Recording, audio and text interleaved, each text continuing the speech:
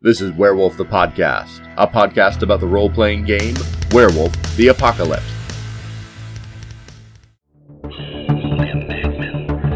Have you heard of High Level Games? If you're a content creator looking to make your dream a reality, you need High Level Games. High Level Games does layout, editing, and development support such as Kickstarter and more. Even if you're not a creator and just want to enhance your game with exciting new supplements, go to highlevelgames.ca and check out Dark New England for V20. High Level Games. We want to help you level up your role-playing game. highlevelgames.ca.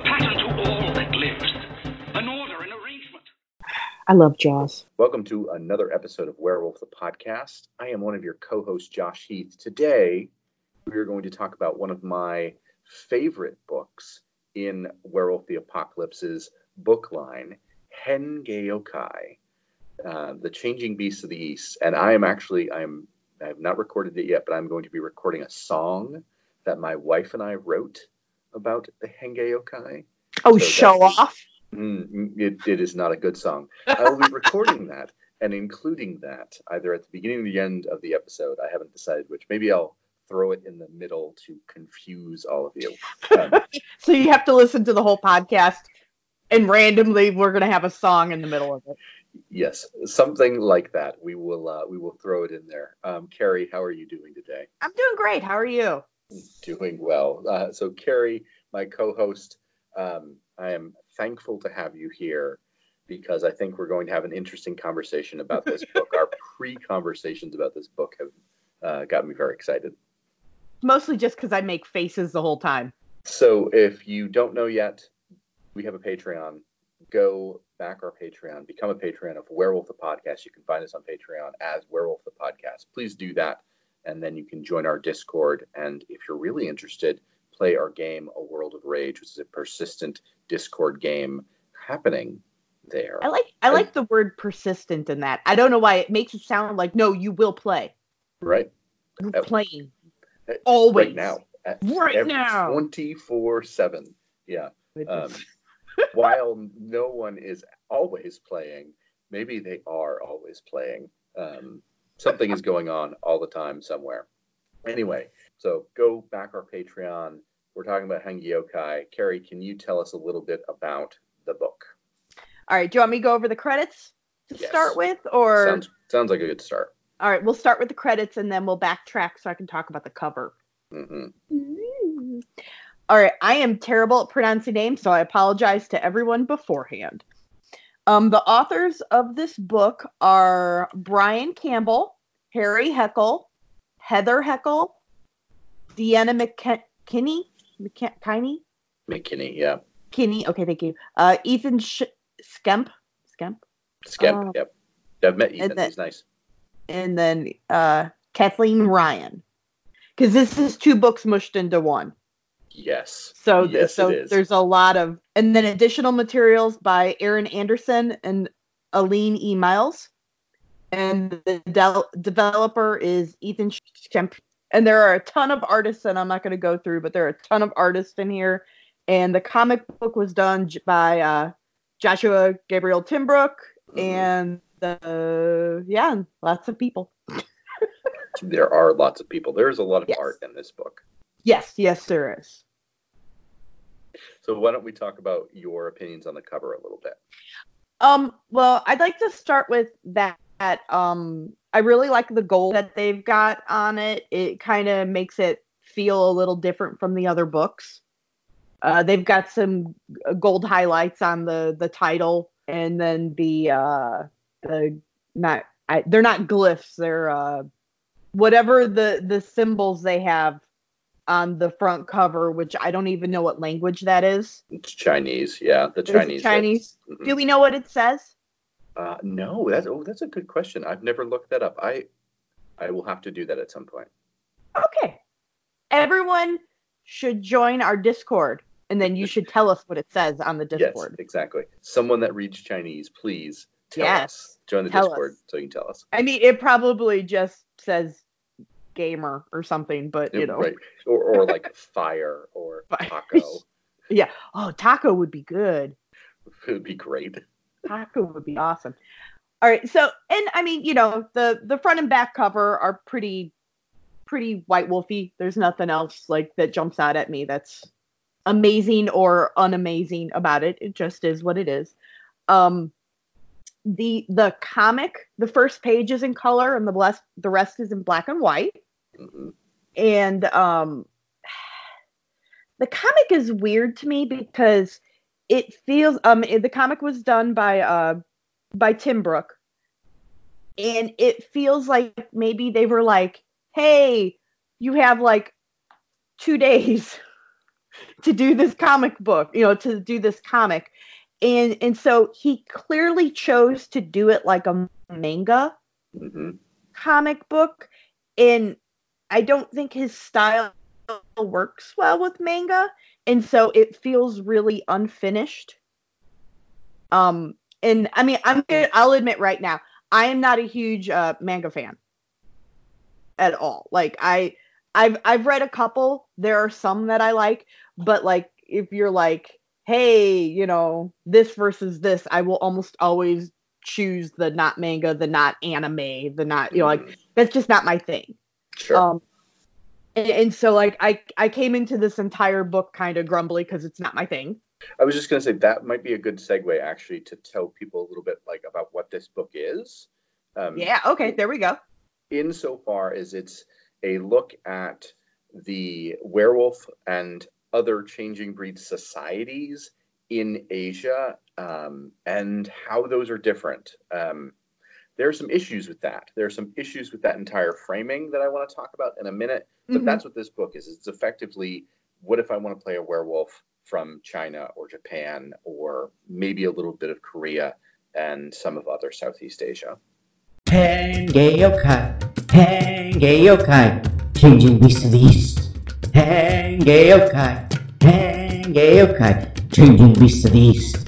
Henge yokai, changing beast of the east. Henge yokai, changing beast of the east. Changing beast of the east. Henge yokai. Yes. Really the beginning comic is always supposed to set the tone for the book, and that makes me nervous.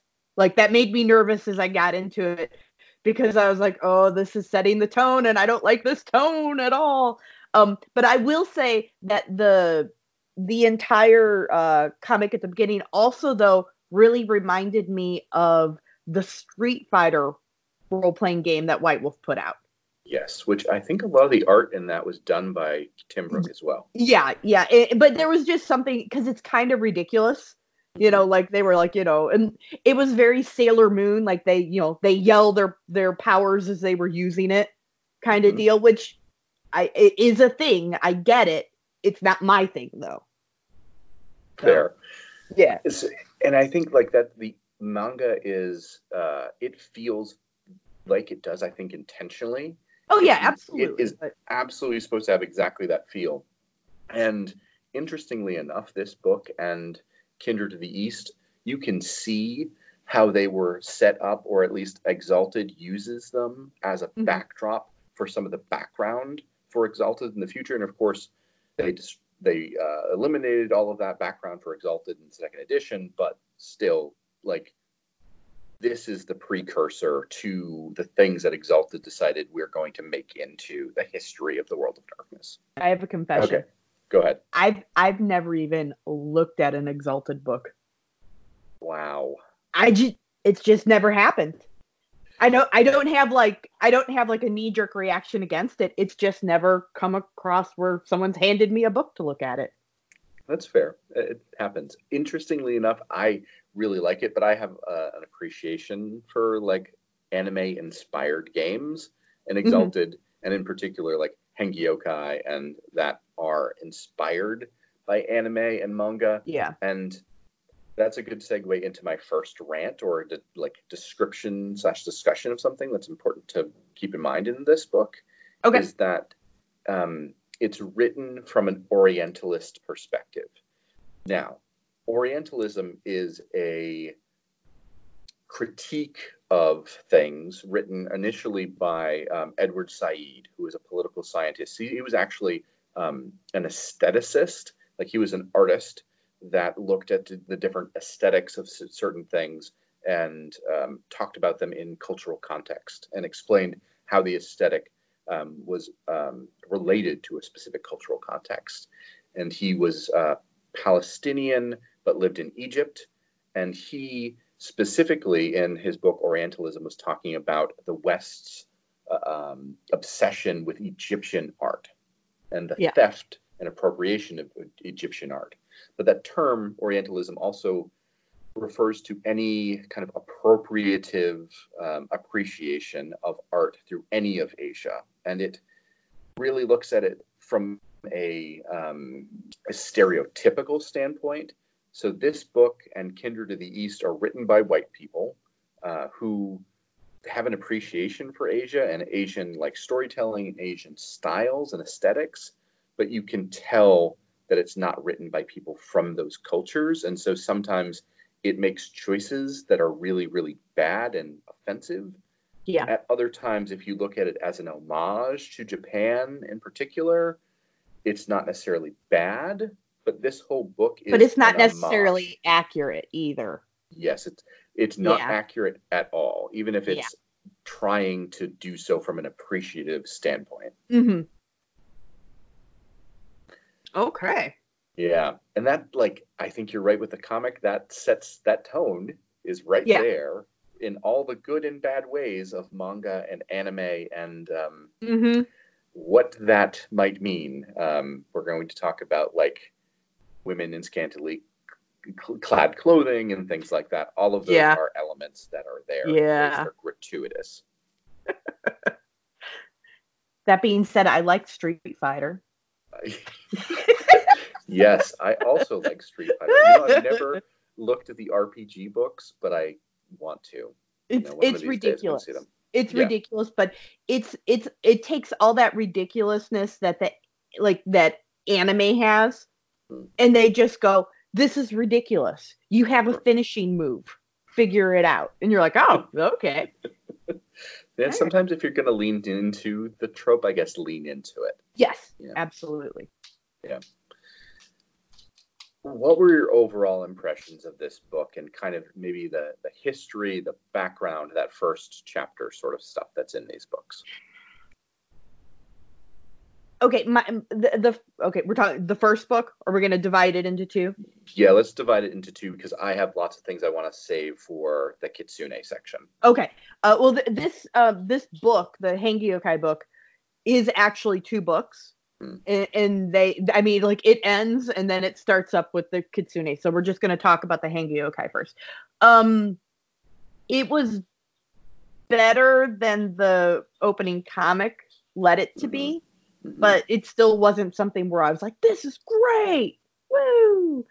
I don't know. Like I really dug the opening story, not the comic book, but the written story. I actually really like that story a lot because the whole time you're reading this and you're like, oh, this is like, oh, stupid white man's coming into, and the whole time I'm like, is this what this whole book is going to be? Is going to be white bashing, which I get it, white people should be bashed quite a bit, we suck sometimes, but like, I don't want that in my role-playing game, like, but like at the end of it was like, you need to stay. There's 7 of them, and like, because like they had been double crossed. And so suddenly it was like, maybe if you're playing a character that isn't a Hangyokai, that you're still going to be at least useful in this universe.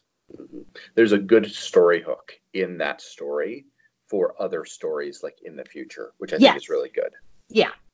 Like I had kind of wished they had like just taken that story and use that story through the whole book. And, like instead of teaching people like as a cub, let me take you through this whole, how they always do, let's take you through the universe, that instead of doing that as a cub, they had said, as a Westerner, let me take you through our universe. Yeah. Which would have made the framing of it as like through Western eyes, it would have worked. Because then they could have, they could have used the terminology that we've all gotten used to.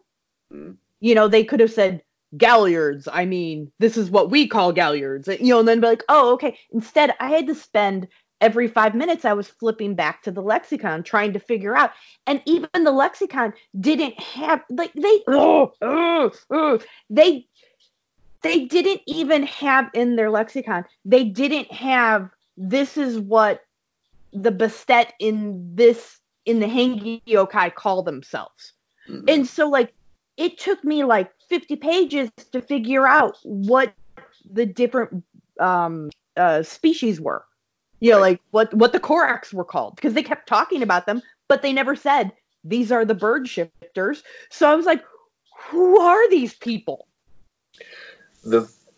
I hear that, and the funny thing, I don't know, for me, because I read this book initially when it came out, so 1997, I think this was released. This was one of the first books for Werewolf I bought. Okay. And I was like, wow, this is really cool. I don't know like a ton about werewolf. I had the LARP book, and then I had this book incidentally. And I was like, this is a really like interesting like reframing of everything that's in the core game. And I was familiar enough with these terms to know who the Nezumi were. They're the rat shifters, and like the Koraks are the and now my brain, of course, is just not coming up with their name. But they're the Tengu. The Tengu, yeah, which is the Japanese word for a crow and crow spirits. You know, it for me, because I was a little bit of a weeaboo back in the day, like it was like I'm there for that. One of the things that I think is interesting about this is this book falls into the trap that a lot of the werewolf books fall into when they're, or even the other books in the other lines, when they're not set in Europe or America. This idea of, hey, there's a whole new society of these changers or these vampires here, and they do everything different, which is one, ridiculous, and two, it's better than the core setting in some ways, because I'm like, I would love to have a good reason to have a whole like sept of Nuwisha together and Geru together and Koraks together and Rakken. I have all these people, I have all these changing breeds.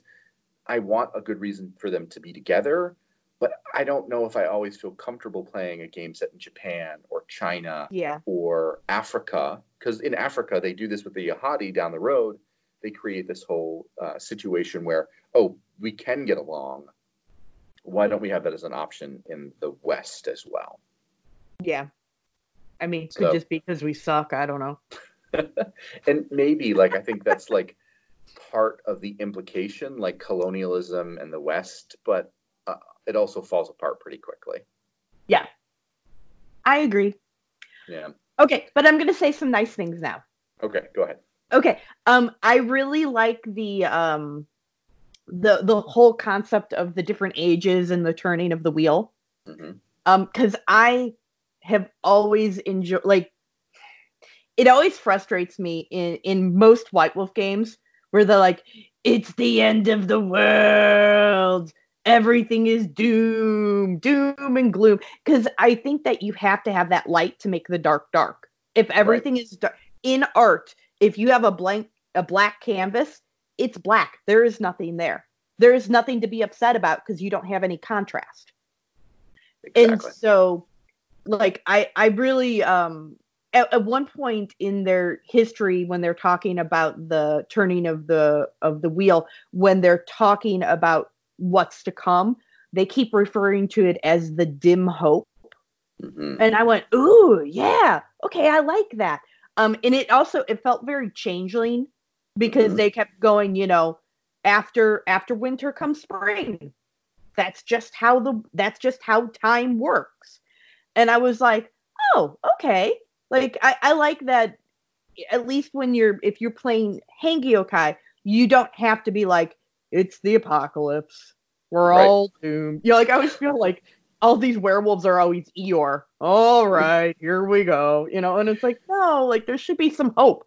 You don't have to be Tigger, but you don't have to be Eeyore either. You know, like, you can have some dim hope. Exactly. Some, like, slight chance of, like, that something good will be in the future, just out of reach. Right. Yes, absolutely. Or that there is a future even. Yeah. Yeah. I like the I get frustrated with, but I also like the merger of Asian mythology with the Farah mythologies. I actually think this linkage of them is better than what they did in Stargazers. The Stargazer book, like, sort of tries to get there, and this book was like, let's actually make it fairly coherent, and it is. Well, it feels like they finally did more research. Yes. Yeah. And I think the writers they got, again, white people, but white people that were familiar with Asian like mythology and religions, and you can tell because of the way all of this is written that is true in this book. I hate all of the sidebars. Okay. They're all hard to read. They put a weird, they're either in weird text or they put like weird gray, like a gray, I don't even know what's behind them. It looks like, I don't even know, scales or something. I don't know, leaf.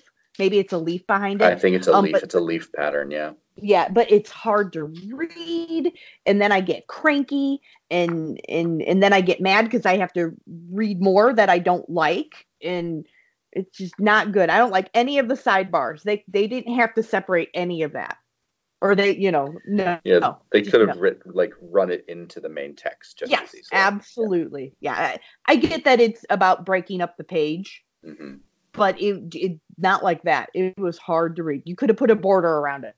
That is a thing that all of their Asian influenced game books are like that. And it's like, whoever the graphic designer was, I understand what you were going for, but it did not work in printing. Yeah. Just did not work. Does not work.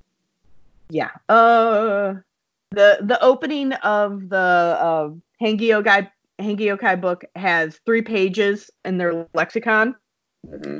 I hate it. Okay. I hate it. The only thing that made me happy in that lexicon is when they said another name for the worm is centipede. And I went, that's kind of fun. But beyond that, the rest of them, I was like, shut up. Nobody cares. I can't pronounce these things. They're giving me anxiety trying to read them. Just keep the same terminology. Like, I like having flavor, but like when it becomes so much that it feels like I had to keep turning back to try to figure out what they were talking about. And that's that balance of like, you want to include cultural elements, but you don't want to overwhelm readers who may not be as invested in those cultural like references as other readers are. Because for me, I'm like, oh, sweet. I know how to pronounce Japanese and I know how to pronounce Korean. When I run across those words, I'm good.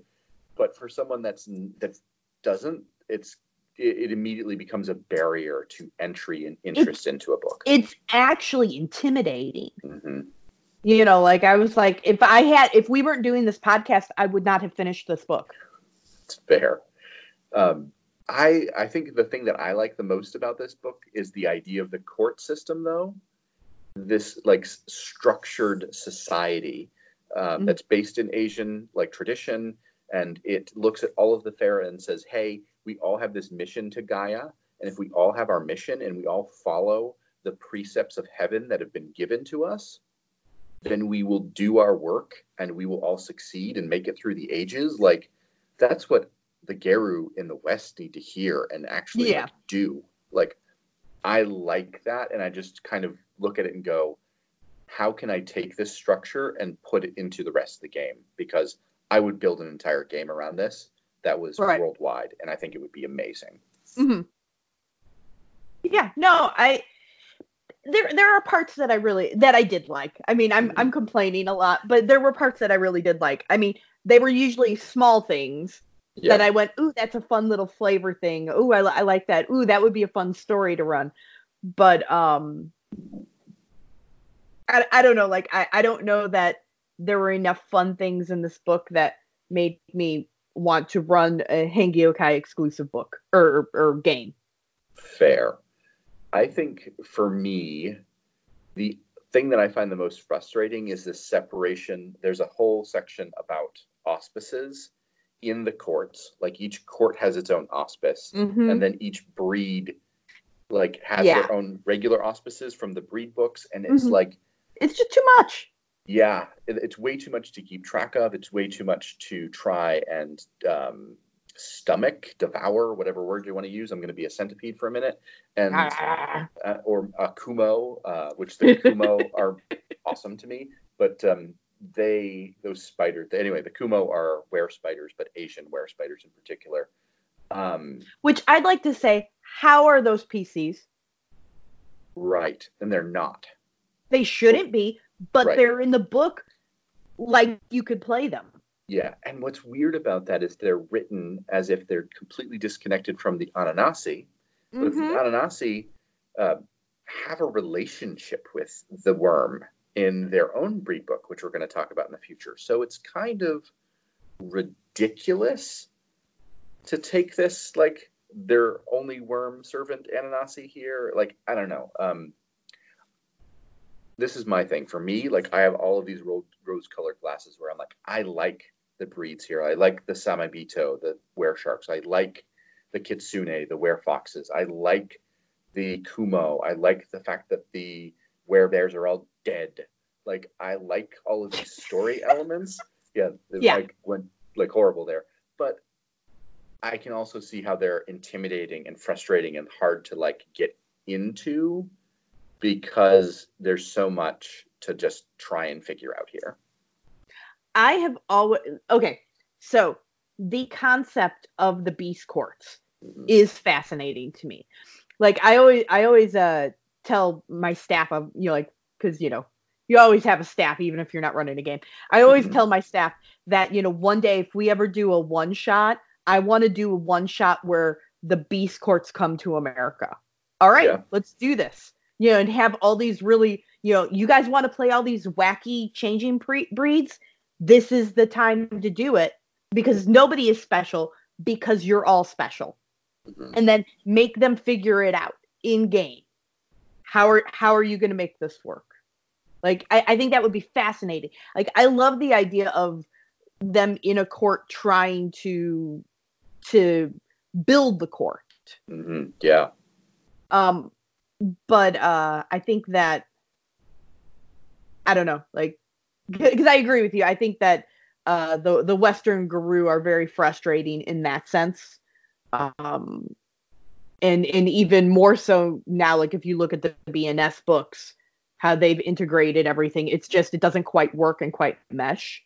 They don't explain what the dragons are, like the dragon spirits are, till like a third of the way through the book. So they're like, the great dragons said this. And I'm like, who are the great dragons? What is happening? And then they start naming them. And I'm like, but they name them like you should already know who they are.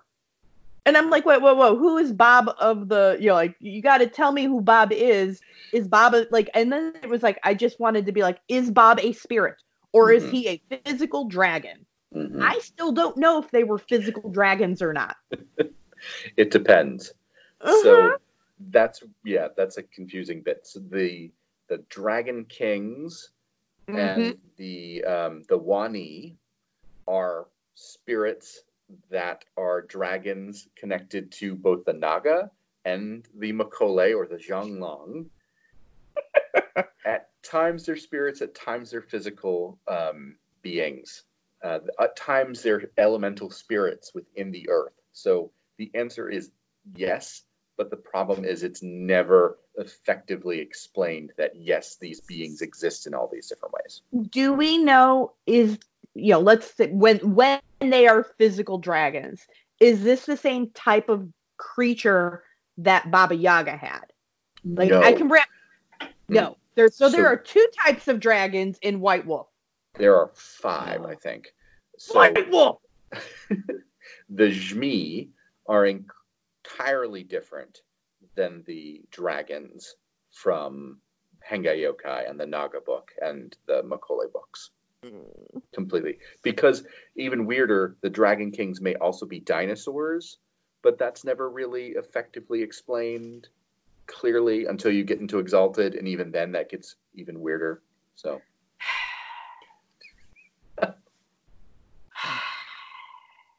okay. Yeah. All right. I do like that they call ley lines dragon lines. Yes, which is I something from Asian mythology. but I like that because that's a touch of flavor that I can wrap my head around and go. I can easily connect that, and I don't feel like I'm dumb. Yep, So I sure. did like that. I do like that they have a communal renown. Because, like, as a storyteller, it is super, like, can you run this separate thing so I can get renown for me? No, just no. It's a pain in the butt. No. So I like that it's all the same thing. I don't know if this is in the Ananasi book or not, but they keep referring to the Kumo as goblin spiders, and they refer to different things as goblin things through this whole book, and I don't know why. It just makes me giggle. I don't know what the implication besides wormy for goblin is, but it made me giggle. I thought that was a fun, like I kept wishing that like I'm playing in a werewolf LARP right now, and there is someone playing an Ananasi, and I wish I knew the term goblin spider because I would call her that all the time because that's fun.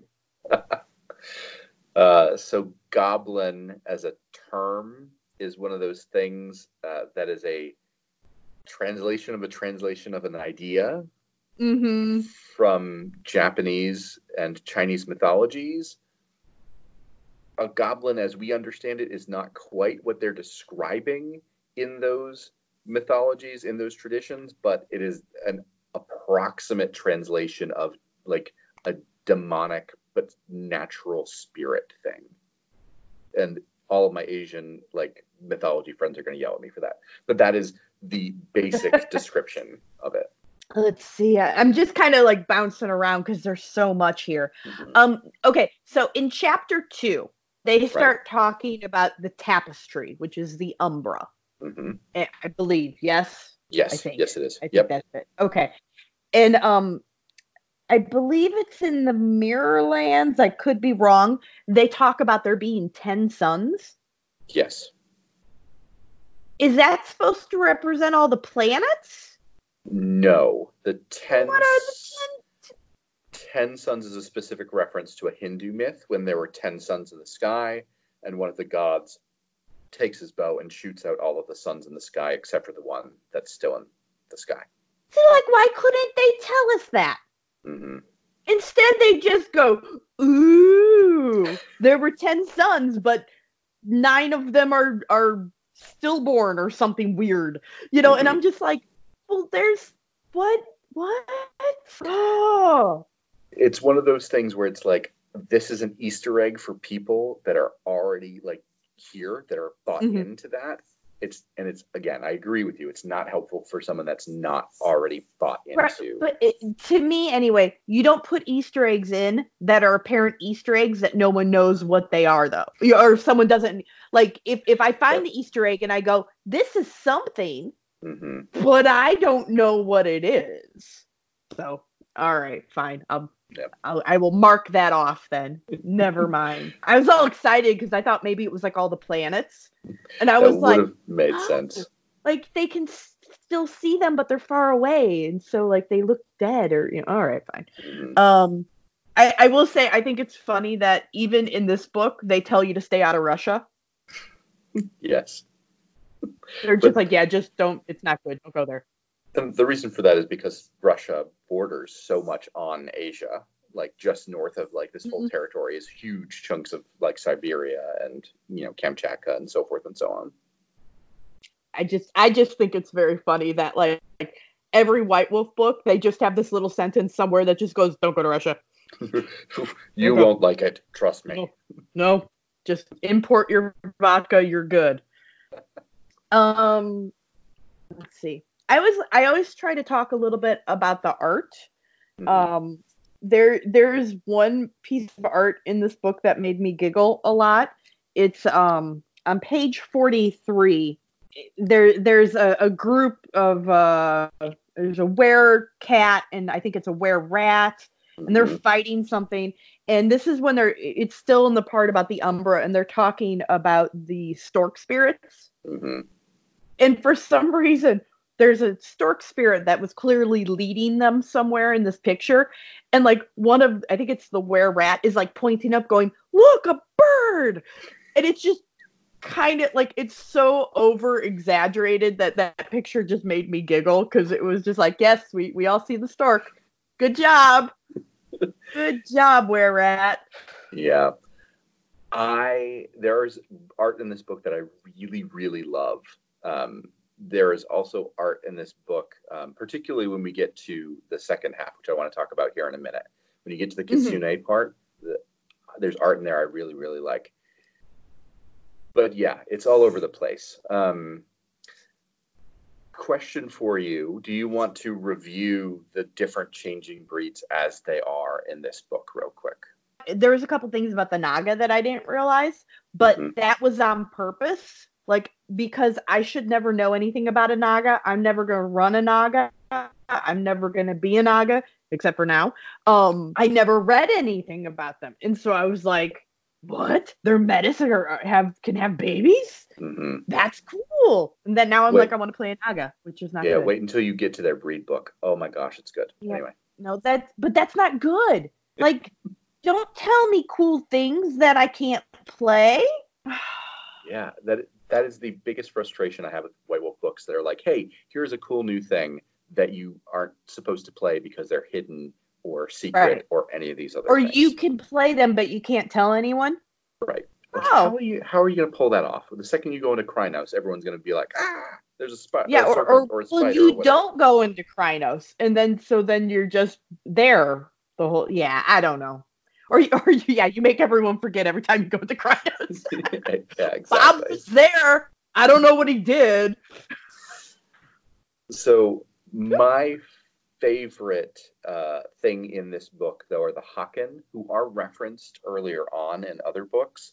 But the idea of shadow lords that have really strict ideas about honor and are really influenced by Japanese society, I enjoyed that a lot. And that's one of my favorite parts of like the werewolves in this are either Haken or they're stargazers.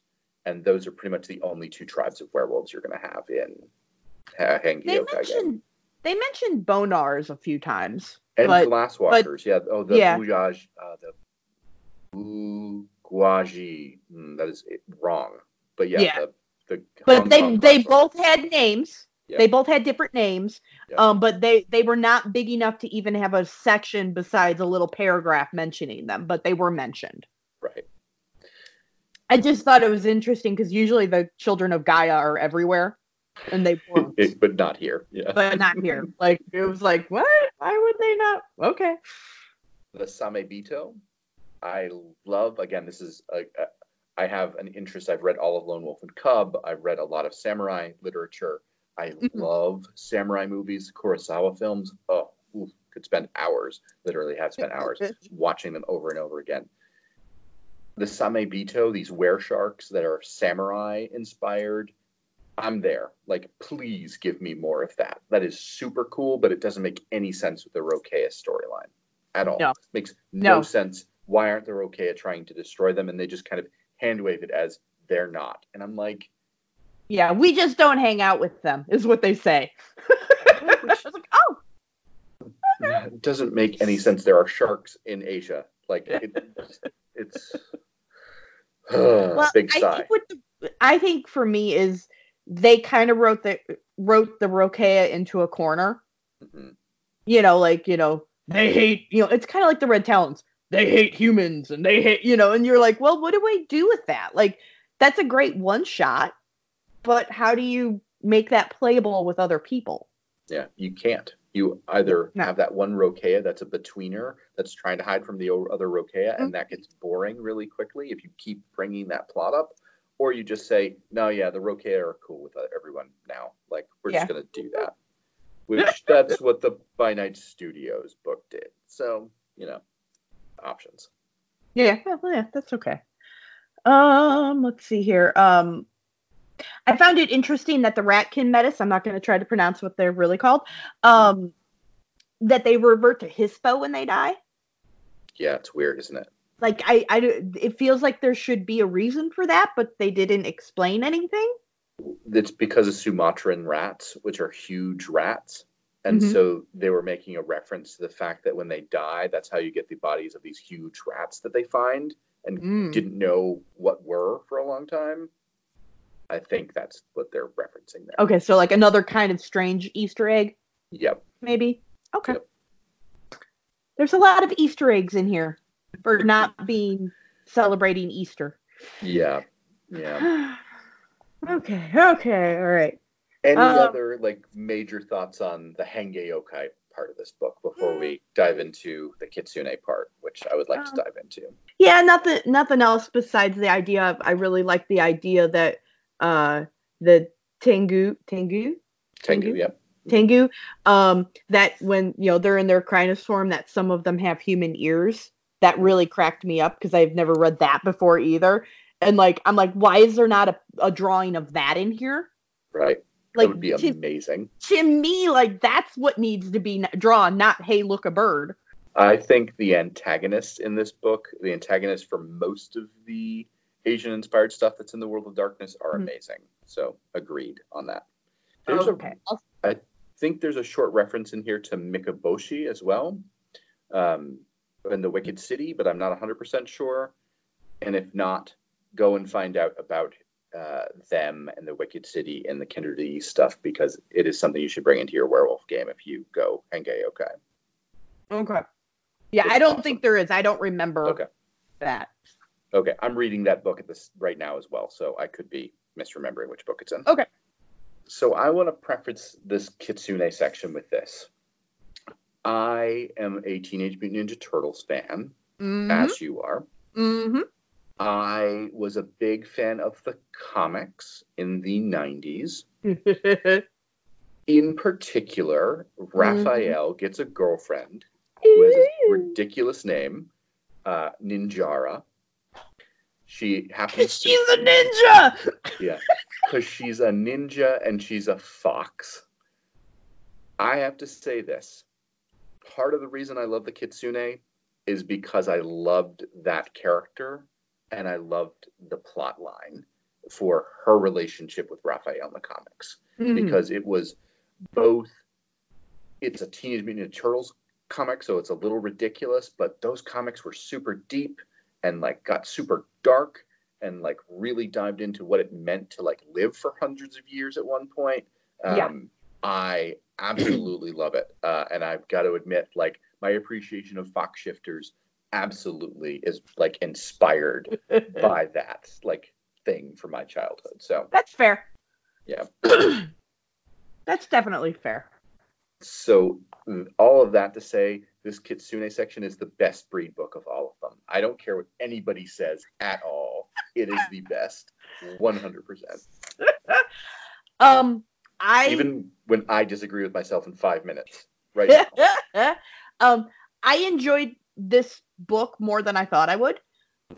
This section of the book more than I thought I would. But that's mostly because, unfortunately, people that like Kitsune tend to be insane about them. Yep. And they tend to always play them as like wacky, like obnoxious, or they play them so honor bound, and you're like, no, not either of those things. It's a good, healthy middle ground. But and so unfortunately, like I said, every time I've ever seen one role played, it's just frustrating, and so I'm always like, oh, it's a Kitsune, But I enjoyed this book better than I thought I would. Yeah, and this book, like all the other ones, starts off with it doesn't start with a comic, I don't think. No, but it does have an introductory like story and the background of who the Kitsune are. And they are the newest changing breed, supposedly.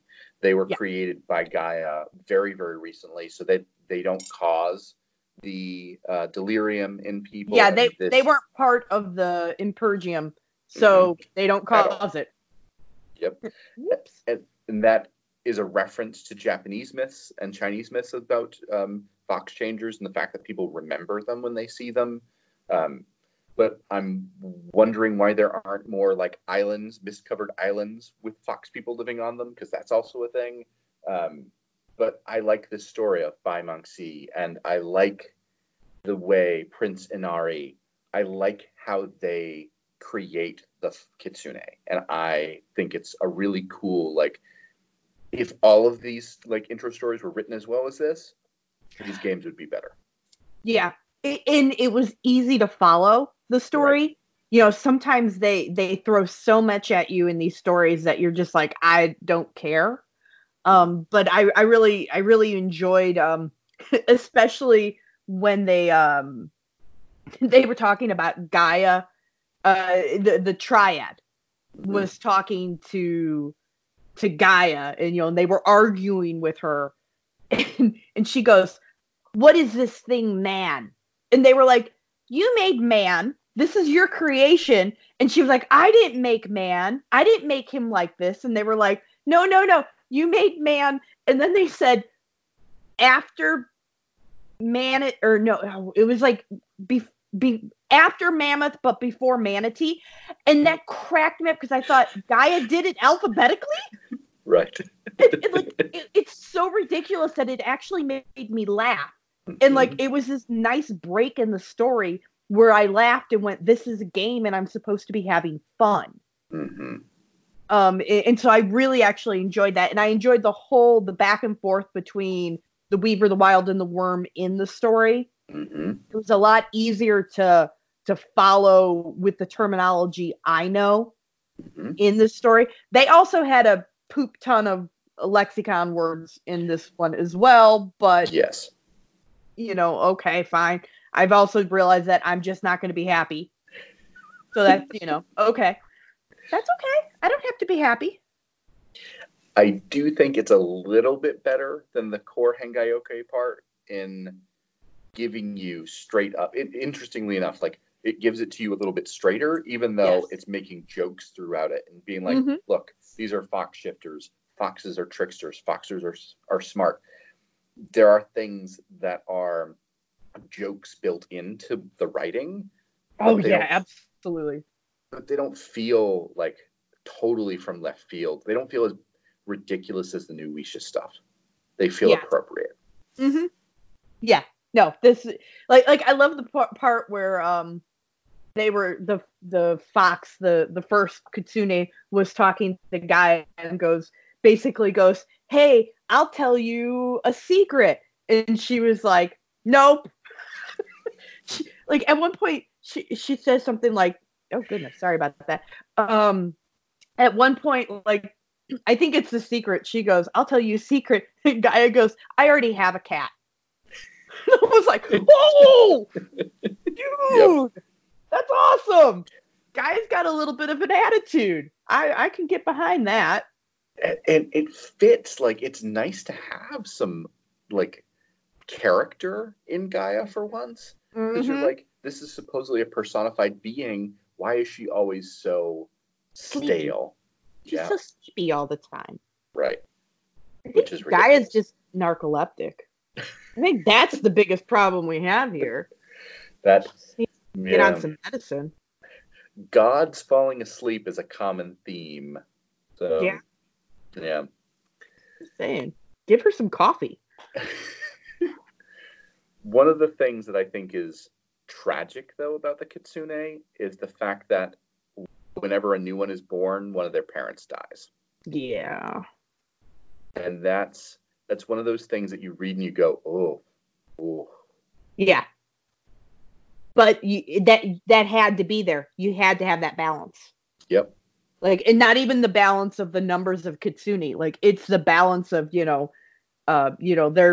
so full of like energy and laughter and joy. Like, they're supposed to be this like that. You have to have that balance of, and I came from a death. Yeah. Because again, the best stories, the best pictures, you have to have light and dark, and they have to be next to each other. There has to be a contrast, and that's the contrast for them. Yep.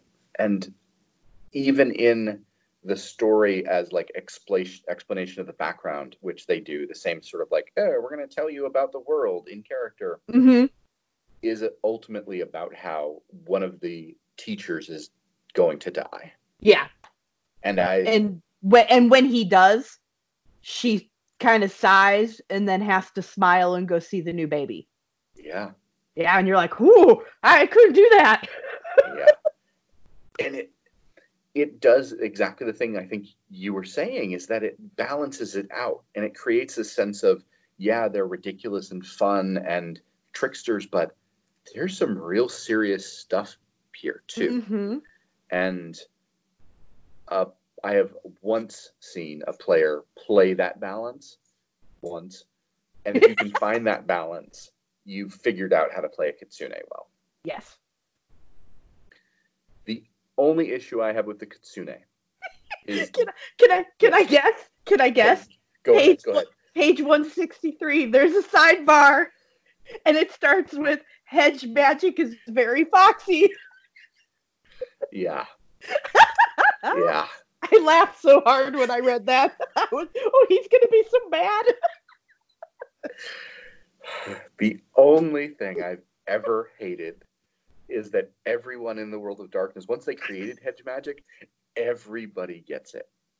And not only do the Kitsune get gifts and hedge magic, and they can steal gifts from other people, and they can learn gifts from everyone, they also get their own special paper magic. I'm telling you, at this point, we have enough. We have enough magic and powers. We don't need to give everybody everything or new things. Please stop. Please stop. It's good. It's the only thing I dislike about the Kitsune. I actually wish that they had let them have the paper magic and just taken away a bunch of the other stuff. Yeah.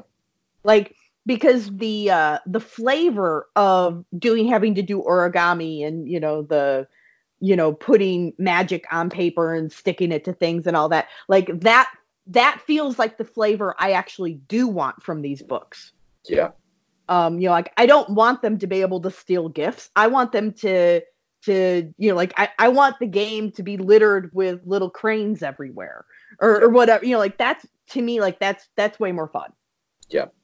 I would have been totally okay with it if they said all of their gifts must be used with paper magic, except for these set of gifts. Mm-hmm.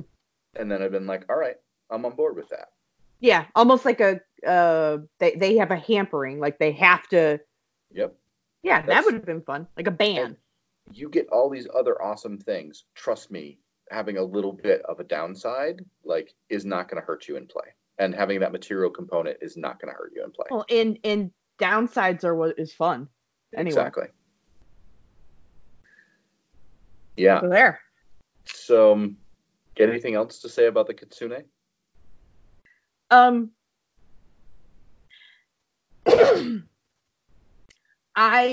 Like I said, I actually enjoyed this book more than I thought I would. Mm-hmm. I still don't want to role play with one.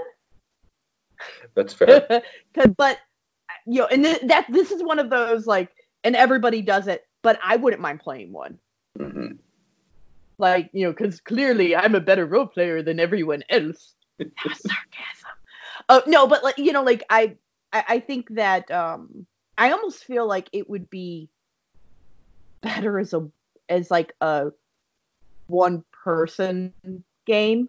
Yep, a like 1-to-1 game. Yeah, just 1-to-1 game. Like, I think that could be very fun with a Kitsune. Like, I just worry that a Kitsune would and does overbalance the rest of the party.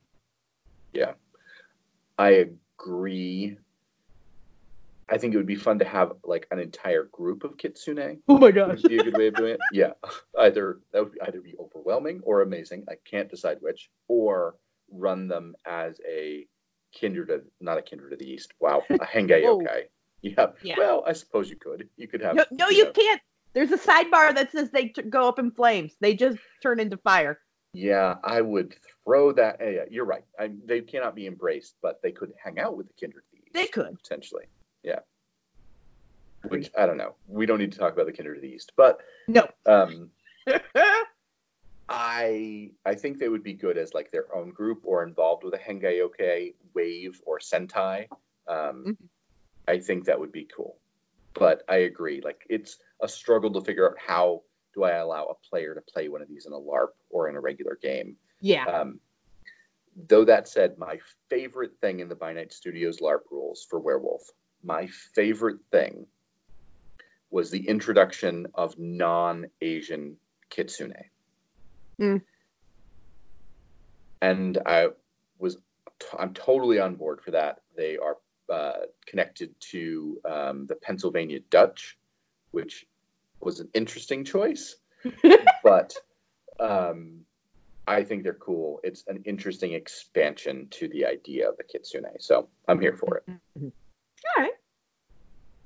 All right. So I purposely, while I was going through this book, because you always ask me, what would you run? Mm-hmm. So I purposely, because I am, I was very clear, like every time you're like, let's do the Hangyokai book. And I was like, no, let's do anything else. Yep. Very clear. I was not excited about this book. So I found 2 different stories that I would run. Go ahead. I'm excited to hear these. The first one is a kitsune one. Is I would want to run kitsune in Australia. Okay. Because there's this section in there where they talk about how the foxes are destroying Australia, and they don't quite know what to do. Like, they're like, whoops, our bad. Sorry. But like they're like, clearly the kitsune don't know if they should go remove all the foxes from Australia or what they should do. And I thought that was a really fun and fascinating, like what kind of decision can you make there? And also they talk about how they're still searching for bunyip lore. Mm-hmm. And I think that, like, I love the idea of them going, because, like, never again. Like, we're going to get this stuff, and then we're not going to tell anybody else about it, but we're going to find it. Right, yeah. And so I really think that them in Australia would be a very unique and interesting setting. Yeah, I would love, particularly because of the Asian immigrations into Australia, the idea of having like this group of kitsune go and then be like, look, we're gonna like figure out how to like save this lost lore of the bunyip, and oh wait, there's this dude cloning the bunyip. Yeah. How are we? How are we gonna deal with that? Because that gets into some weirdness. It would be a great storyline. I agree with you. All right, and then my second is a Hangyokai story. So it could be whatever, any of those. Here we go. And this, I'm going to go completely off the rails, because I was just saying how I don't like anime and I don't like any of these other things. So I would run a group. What are the packs called? Sentai. I would run a Sentai that ended up having to go into an Umbral Realm, into the Spirit Corps. And I would run one of them having to get married to one of the spirits. Because they talk about how sometimes they have to, the spirits just decide, you were exceptionally eloquent at court, you're going to marry my daughter. And I would run it as a K-drama. Yes. Like, it would be completely ridiculous. It would be completely over the top. Maybe this spirit princess or prince will go with them. Maybe it becomes their pack totem. Maybe it, but I love if you're gonna run this, run it ridiculous. Run them making all the goofy faces that they do in anime, and throw them in the cartoon realm. I don't know. There's so many things you could do there, but I would just embrace that culture, that over the top culture that they have in their dramas and things like that. Plus, weddings are funny. Yes. So I watch a lot of K-dramas, Korean dramas, because my wife is obsessed with them. We lived in Korea for a year. So we have that connection. And we she watched 180 episodes of a Chinese drama, which is about spirits in the spirit world, and this marriage of these two spirits one of them is a pea, I think. Like she is a plant spirit, and the other one is like the god of death, and they're falling in love with one another. It's amazing in its ridiculousness. Right. But embrace that. Right. I have a good friend, Tanya, and she's into K-drama and K-pop and all that. And it's so funny because she'll like every once in a while she'll be like, here's this new K-pop song. And I'm like, which one has pink hair? He's my favorite. I always just tell her, whichever one has pink hair is my favorite. Yep. And so like I was thinking, because like I was talking to her, like I was like, I have to read this book and it's killing me. And she was like, I'm sorry. And then I kept thinking, what would I want to run for Tanya out of this book? And I thought I would run a K-drama. Yep. You know, like, you know, you have to marry the prince or everyone goes to war. Oh no, oh. You know, like it's stupid, but it's fun. Yep. So it would be even more fun to do it as like a period K-drama, like the hat shows that they have. Yeah. It would be amazing. I'm so on board for that. So what would you run? I have run a couple of games inspired by Hangei Yokai stuff. Just like I said, this was my jam at one point. Yeah. I think for me though, I would lean into the Zhonglong, the Makole, and the Samebito, and I would run the death of this particular samurai, Samebito, and he dies. He's killed, kind of like no one knows why, and so this group of probably mostly Samebito and Zhonglong have to work together to figure out who killed their mentor, you know, this particularly important samurai. Yeah.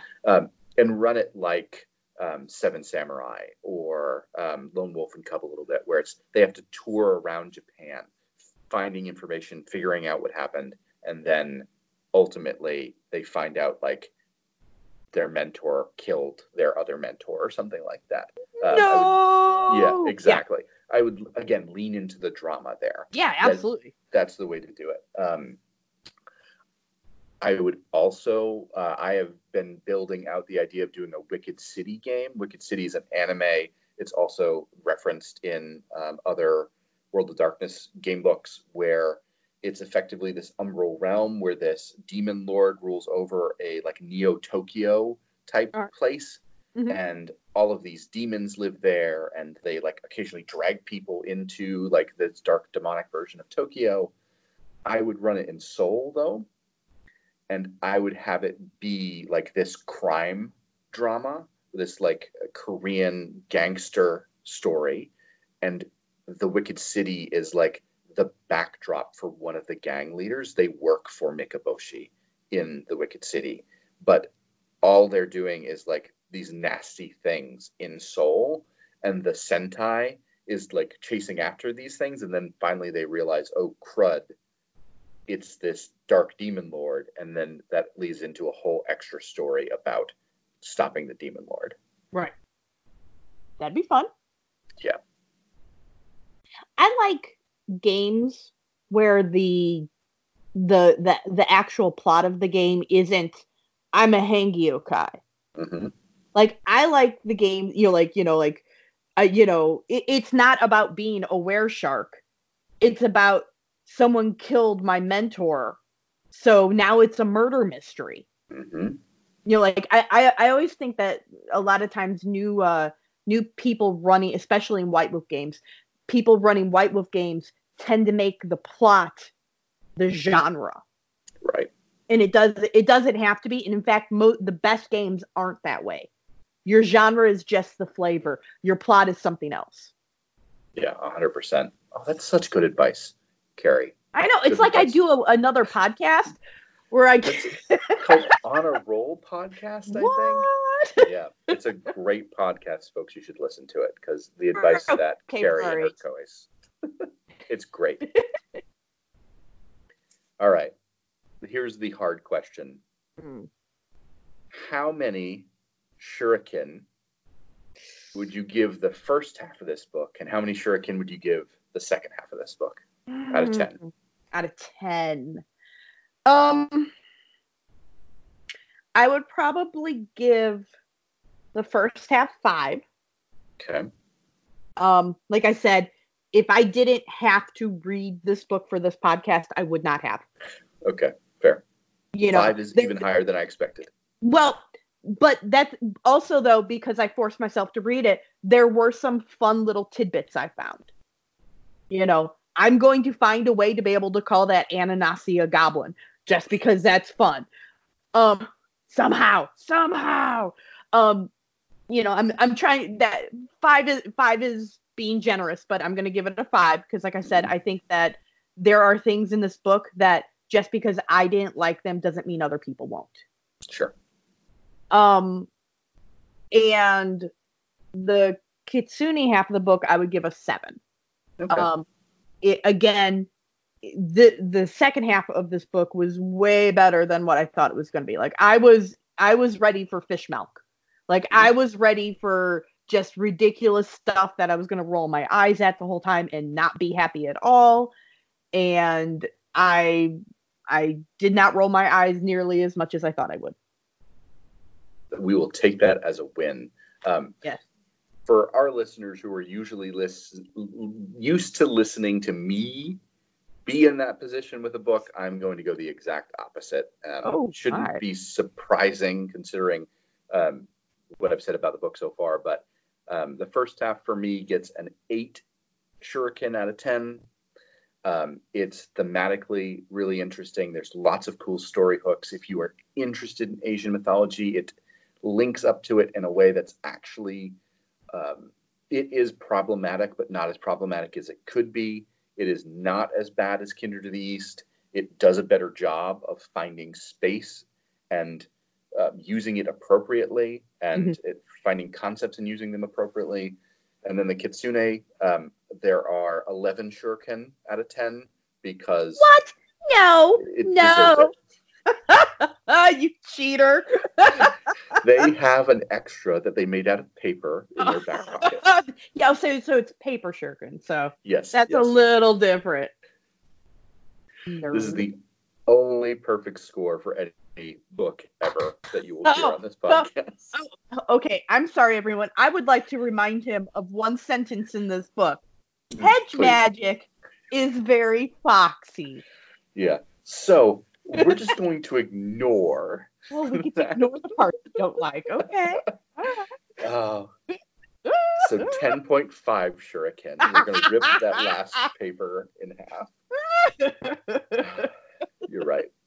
I still love it. I still love the Kitsune. Okay. That's okay. I'll forgive you. You're allowed to. Thanks. I appreciate it. Okay. All right, everyone. Thank you so much for listening.